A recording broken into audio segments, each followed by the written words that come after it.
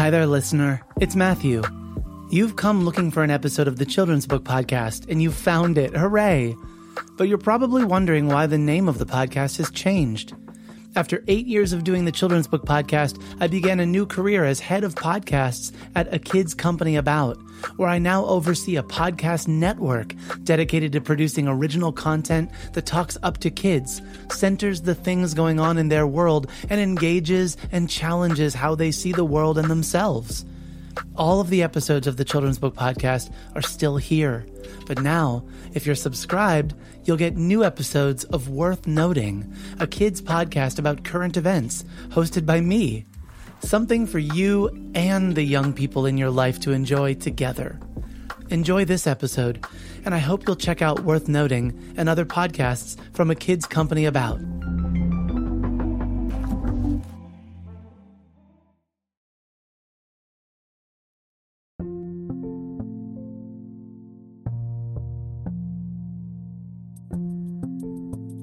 It's not, and like, you know what, you're always going to have, like, your great aunt Mildred is always going to give a classic book, like, you know, one of the classics, and like, great, like, that's wonderful. Of course, like, it's great for a kid's library to have that. But, you know, if you're kind of like younger than great aunt Mildred, and you want to, like, not just give a classic, like, do something different, try a different book. You know, if it's a teen, give them Stamped, or like, you know, Dear Justice or Dear Martin from Nick. You know, just try something different and be a part of that change.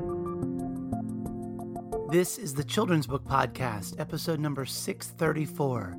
I'm your host, Matthew Winner. We're on Patreon at patreon.com/MatthewCWinner if you want to support the show. Today I'm joined by Eva Chen. Eva's Juno Valentine series brings forth the world of fashion in an inviting and inclusive way that Eva herself describes as something of a fashion feminist fairy tale. The latest in the Junoverse is 321 Awesome, 20 fearless women who dared to be different. Illustrated by Juno Valentine artist Derek Desierto, this book counts down amazing accomplishments by women across the globe in a format that adds up to a whole lot of awe. Eva's latest book is called Roxy, The Last Unisaurus Rex. It's illustrated by Matthew Rivera, and in this story, Eva embraces biracial representation and feeling like you're the only one. As Eva shares, every kid goes through a phase where they're unsure of themselves or their place in the universe. Well, Eva Chen is on a mission to make sure that every kid knows that their home is right here. Please welcome my guest, Eva Chen, author of 321 Awesome and Roxy, The Last Unisaurus Rex. So my name is Eva Chen. My pronouns are she, her, hers, I guess. And I guess for those of you listening who don't know me, I am a children's book author, which is literally a manifestation of my dreams since I was 8 years old. And so I'm thrilled to be on this podcast talking to you, Matthew. And I've written at this point, 5 books. So Juno Valentine and the Magical Shoes was my first book. It's kind of a fashion feminist fairy tale about stepping into female icons' shoes for the day. That was followed with Juno Valentine and the Fantastic Fashion Adventure, in which you meet Juno's irrepressible, slightly troublemaking little brother, Finn Valentine. And then we have 2 accompanying board books. The first one is A is for Awesome, and we have female icons in the book, from Katharine Graham to Malala to Oprah Winfrey, of course, Julia Child. And then the 4th book in the Juno family would be, or I guess Junoverse, if I want to make a mom joke. I'm trying to make Junoverse happen. I'm trying really hard, but my publisher is like, Eva, no one's saying Junoverse yet. And I'm like, I'm trying. But the 4th book in the Juno family is 321 Awesome. And so A is for Awesome is a letter book. It's an alphabet book, and 321 Awesome is a numbers book. And it kind of counts down women and their accomplishments through the lens of numbers. So Twyla Tharp, Temple Grandin, Flojo is in the first book. Yeah, Rihanna's in this one.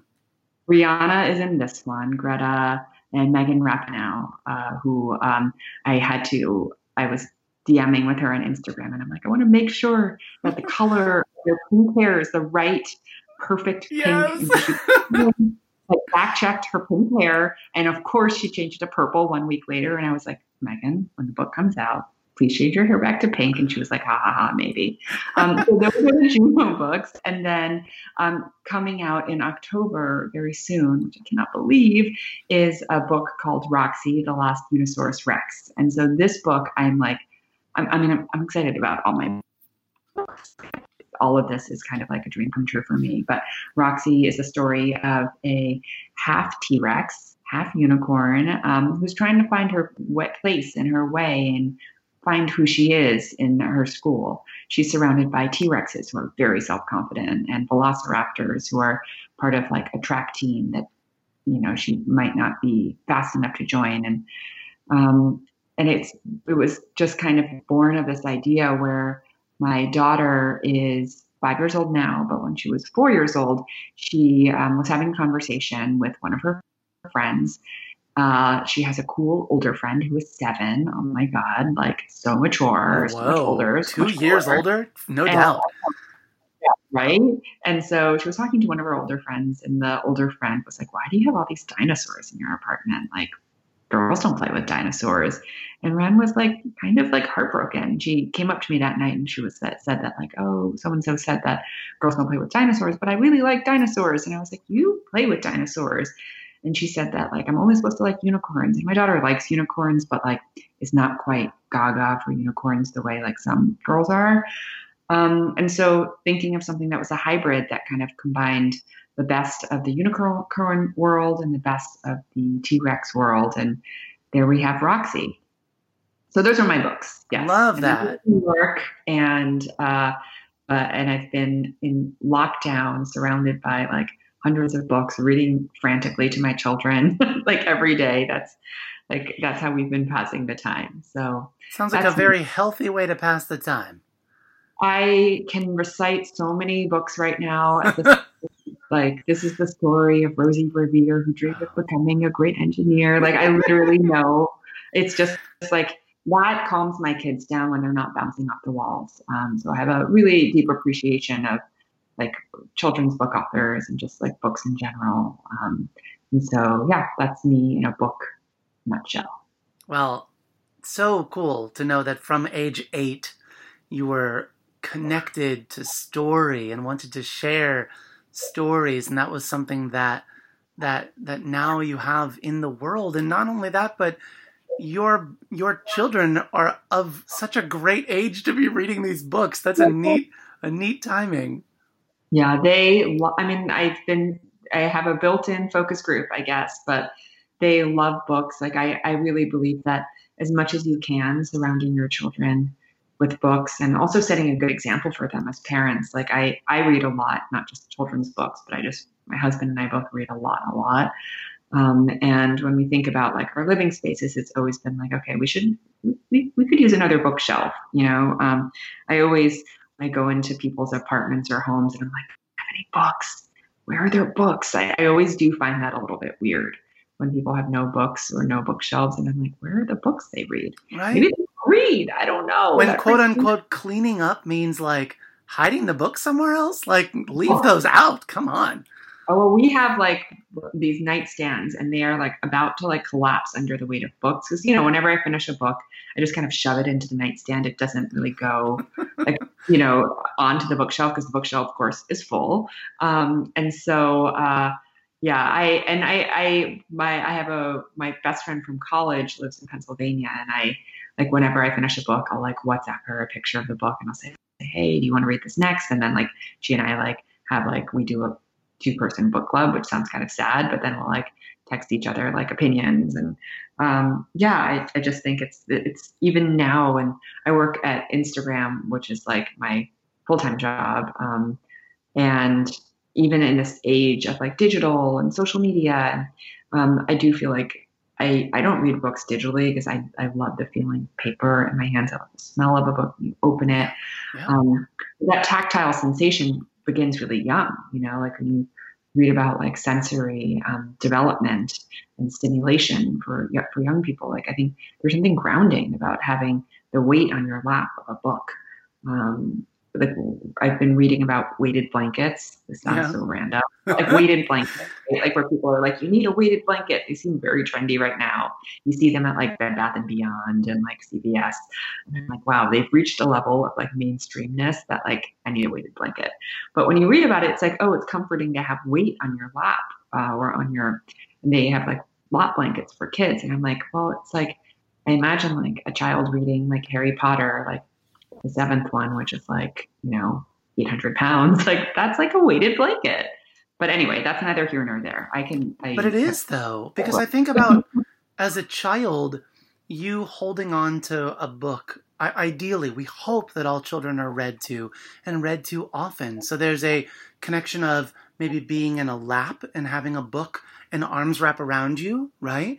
And having that continue, that weight of having it under your arm or in your hands or the feel of the page. And what that does then as it carries into adulthood, I wonder how many people reading have continued to read, not just because of the story, but also because there is a connectedness to the touch of a book, much like when you smell something and it reminds you of your parents' house growing up or something like that. I think we don't think about books often that way. So to hear you talk about it, the sort of sensory connection or memory, I think is not without merit. Yeah, I mean, my daughter, my husband is reading Danny, the Champion of the World, to the Roald Dahl classic. Yeah. My daughter right now, and she's only 5, but he reads her chapter books every night because she loves it. And he's reading my old copy of the book, which like, and it's pretty old because I'm 40. It's like not a new book, and it's kind of precious to me. And then the cover and the back cover fell off, and I like lost. I was like, oh! And so now he's like, I just found it on the bookshelf, and I was like, it was on the upper left corner of the bookshelf, which means do not touch, like memories. And so now when my husband reads books to my daughter, like we're buying new copies because I'm like can't seeing like the cover kind of like on the nightstand separated from the book gives me physical pain. Oh my word. That's amazing. Well, let's talk about books. Let's talk about you writing books. You brought up your daughter already for part of the inspiration for Roxy. I'd love to know more about how this story came together. My daughter, I have a 5-year-old as well, and I have a 10-year-old. My daughter is 5, and she now does this really funny thing when she rolls her eyes when we take in the mail because it's Daddy's book mail. Because it's always, is it something for my kitchen to play with at home? Is it something for dress up? Daddy's book mail. But she does love to sort through what books we get in the mail and what we read together. And this one with the pink sparkly cover was one that moved right to the top of the pile. But in reading it, there was there's just a lot of sweetness. It made me kind of actually sad a bit that here my daughter is starting kindergarten, having only done half of pre-K before we went on quarantine, and she'll start kindergarten virtual. So whenever I read books that are in school or community with people, there's that tinge, but it also was a really sweet story that actually, let's be real with 5-year-olds. She asked me right away, Eva, if dinosaurs really did dinosaurs really have horns, Daddy? And I was like, this is great. What a fun connection for you. You know what? Who knows? Maybe they will just, think about it. Triceratops technically have 3 horns. Totally. A rhinoceros is technically a unicorn, right? Yeah, narwhals exist. Yeah.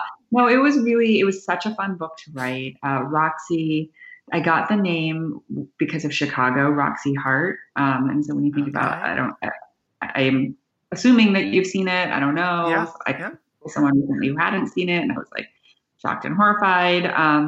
But like that kind of like moxie and that sass, like Roxy definitely has. And one of the things that you'll hopefully notice in the book is that like the mother is the T-Rex, the father is the unicorn, the father flounces and princes.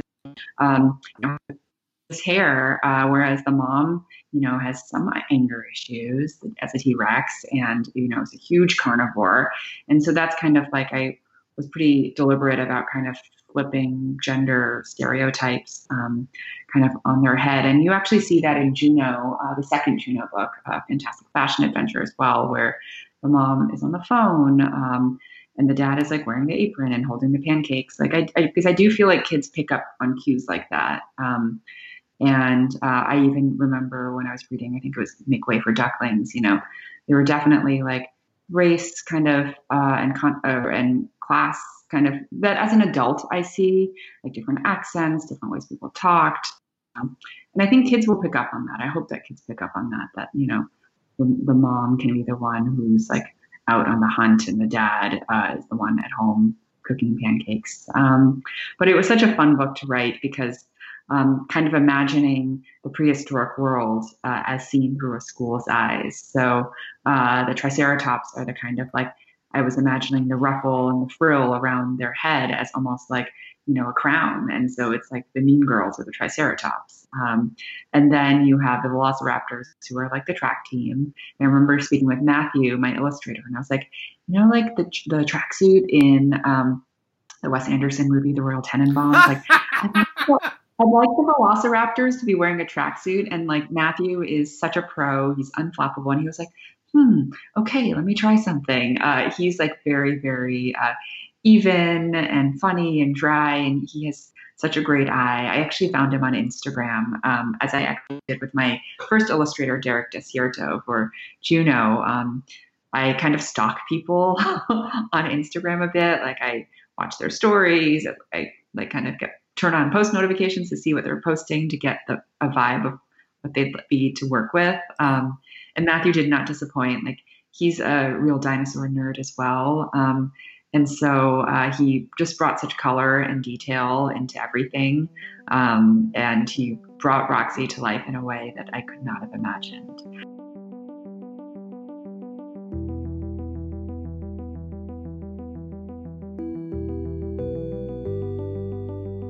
Hey there, book nerds. You want to know what's even better than hearing bookmakers share stories of how their ideas became the books you love? Having those stories in your home, your classroom, your library, or your life to be enjoyed over and over. Bookshop.org allows you to purchase your favorite books from the show and support local bookstores while doing it. I even maintain lists of the books shared each season, so it's easy to find what you're looking for. Visit MatthewCWinner.com and click on Shop, or use the link in the show notes to find your next favorite story.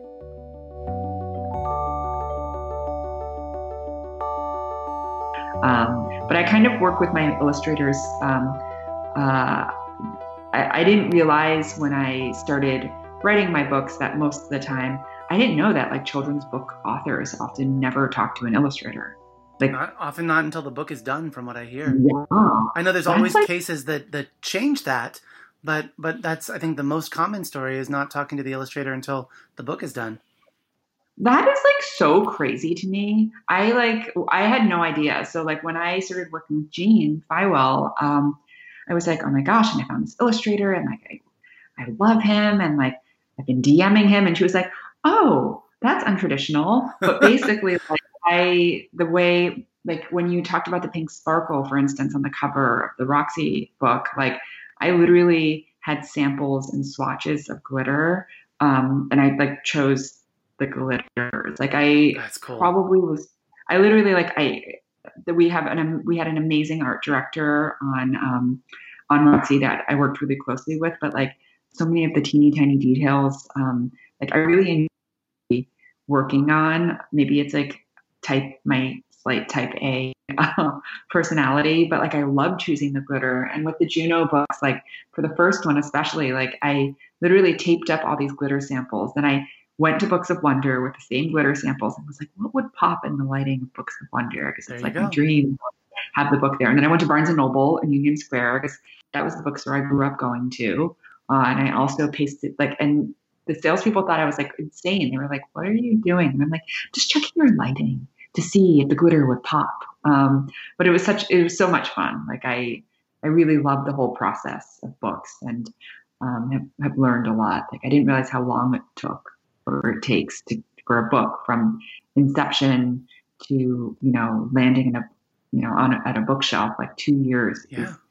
You don't realize how complex and how set in stone a lot of these processes really are. I feel like many people also don't realize, and you're giving light to this as you're saying it, how many people are on a book. The fact that you're saying you're writing it and then you have an illustrator and you have this editor and you have this art director. There are many, many, many hands on a book. And to know that every decision is thought about. You gave a lot of thought to the design aesthetic of the sparkles itself and how it will catch light or change color, have sort of nuance when the light hits it. Similar thought is given to like spot gloss or the kind of paper used. And quite frankly, I think that there are many readers, I know I'm not the only one, that is a quality that directly appeals to me. Books in that way are multisensory. We can smell the smell of a new book or the glue on the pages or the way the paper feels, the weight of the paper. And I think that all of those help build a certain relationship with the reader and the book. And so I think it's great that you thought about that. I think probably on the other side of it, though, many people just aren't thinking that. They're thinking, I'm going to write the words and that's where my job will be done. And that, to that degree, it's wonderful that publishing has the strong people working for it that it does, because that's what evokes the magic when we finally get that book on the bookshelf. Mm-hmm. Yeah, there's, for me, it's like, what I would say to your listeners is like the next time you go to a bookstore with a mask on, of course, and hand sanitizer on your hands, and you pick up a book, like feel the paper, like there's the stemmy matte paper, like it's just like satiny paper. It's just like, it's so satisfying. I remember for Roxy, I really loved the idea of like kind of almost like that matte feeling paper. That feels it just feels really satisfying in your hands. And because I learned that because of like the colors that we had in our book, it wouldn't work. But I really nerd out over these kind of things. I am the kind of person who, like, if I'm buying like a paper towel holder, I will research it until I know everything about different paper towel holders. And like, I kind of approach books the same way.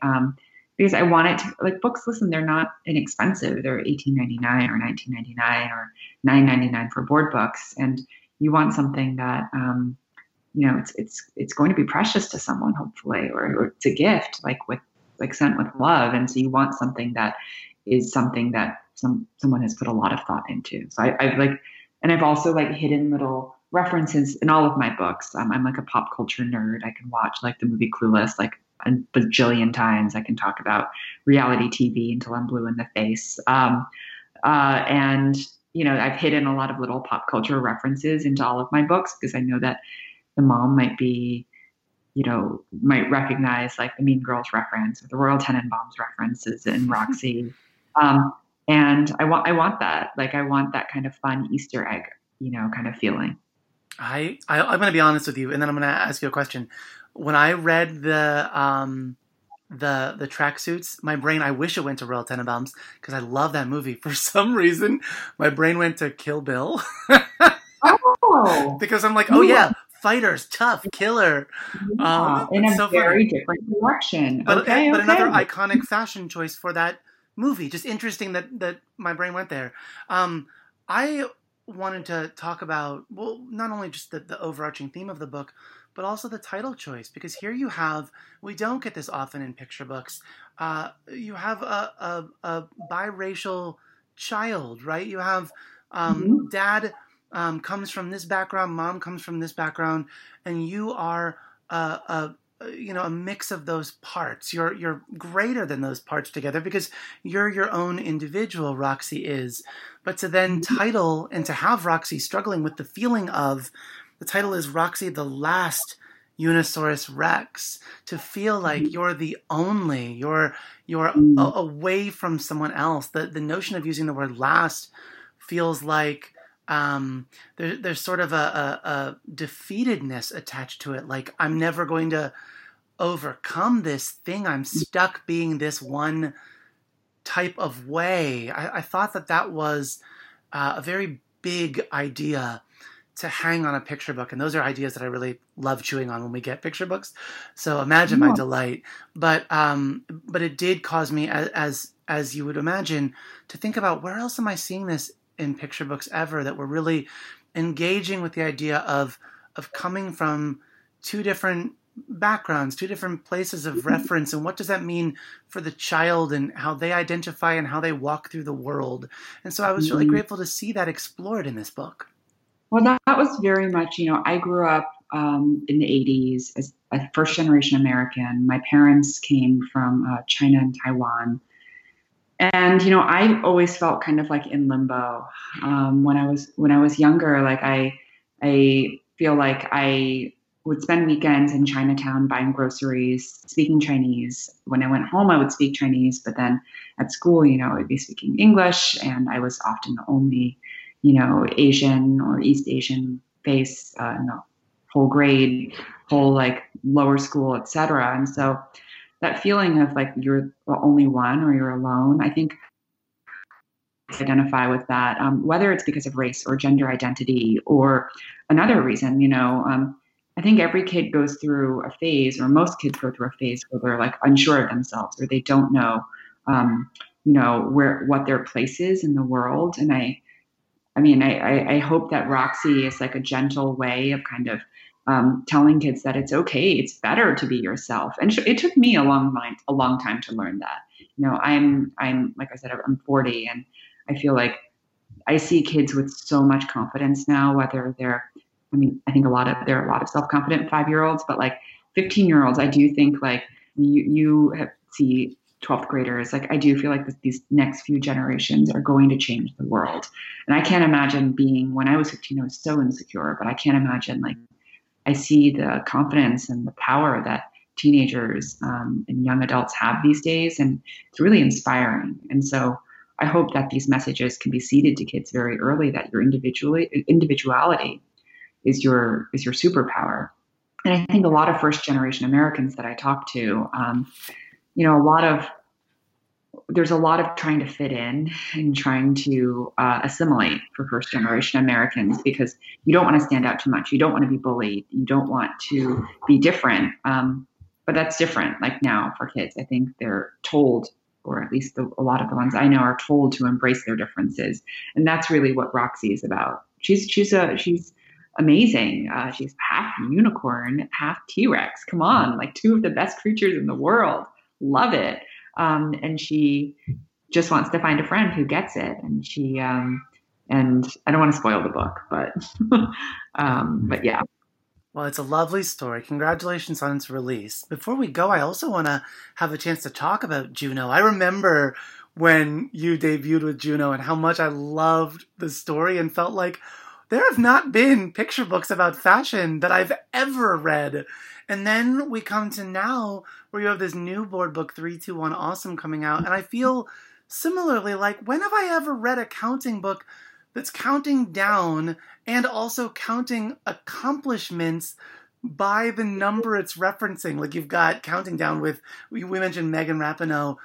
Megan is 15 because Megan's jersey is 15, and then 14 is Fighting Shirley Chisholm, where the text reads, she was the first African-American woman in Congress. She represented New York's 12th congressional district for 14 years. So we're taking numbers in context of lives lived and things accomplished. I thought, this is amazing. So tell me about fashion. Tell me about Juno. Tell me about this story.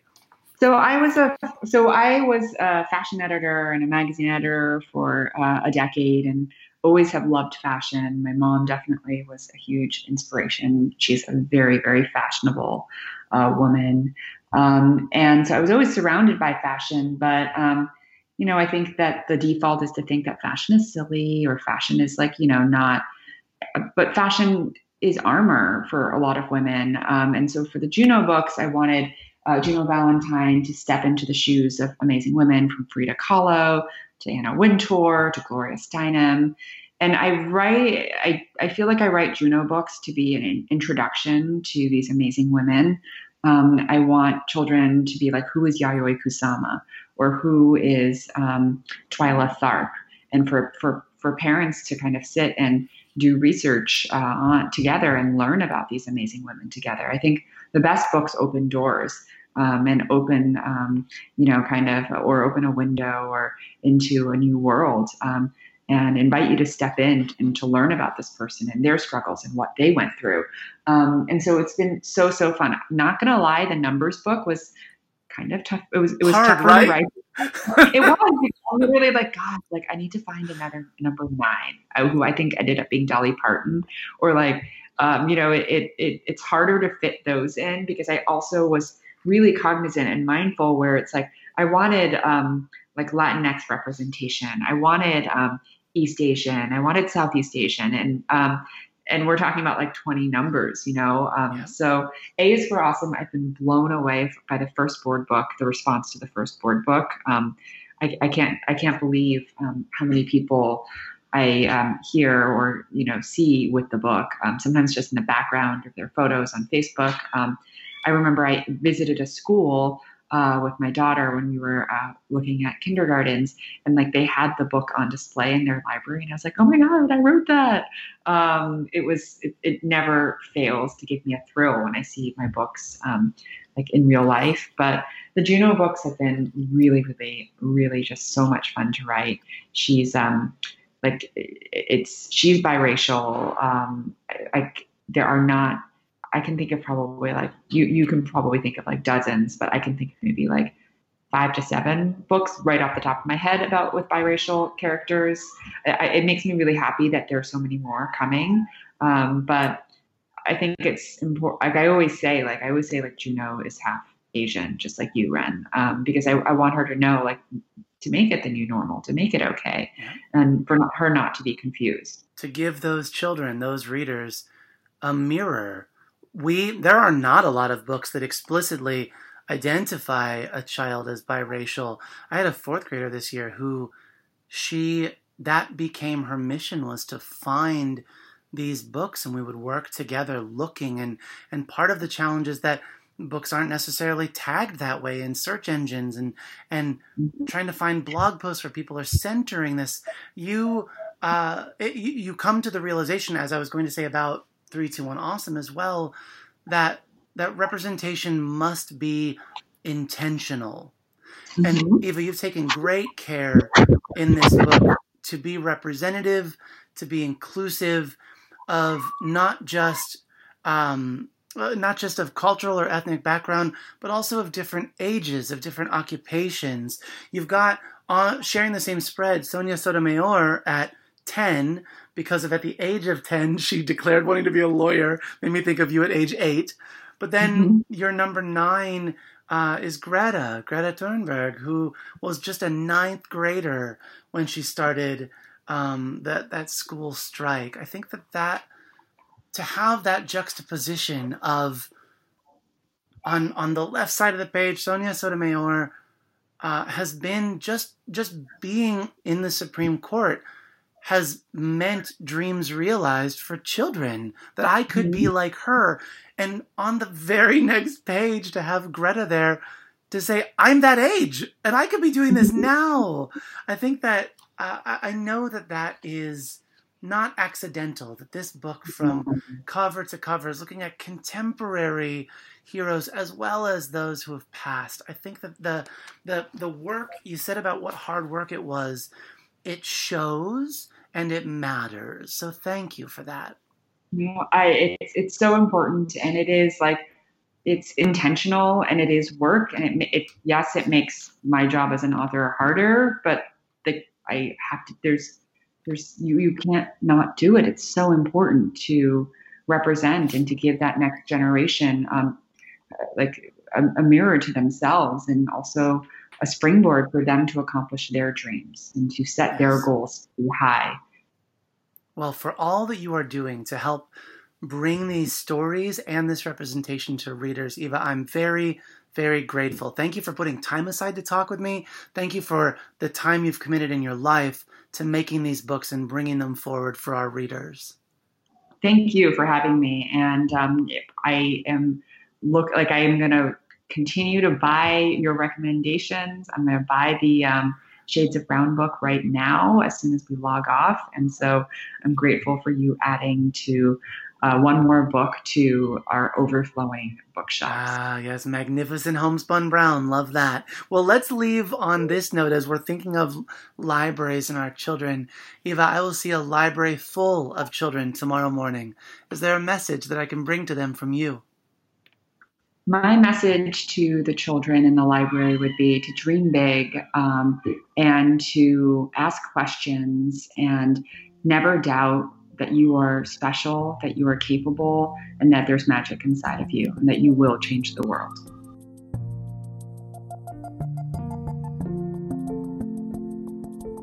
The Children's Book Podcast is recorded and produced by me, Matthew Winner, in my library studio in Ellicott City, Maryland. You can subscribe to the podcast and access the archive of over 600 episodes at MatthewCWinner.com. Our theme music is by Poddington Bear, care of the Free Music Archive. All views and opinions expressed on the show are those of the individuals and don't reflect the ideas or viewpoints of the publishers of the books referenced. Want to help out the show? Become a patron, and you can directly impact and help to sustain the podcast. Writing a review on iTunes or sharing the podcast with friends through Facebook, Twitter, word of mouth, or any other means helps reach more listeners, which leads to more content and more amazing guests. And that is a very good thing indeed.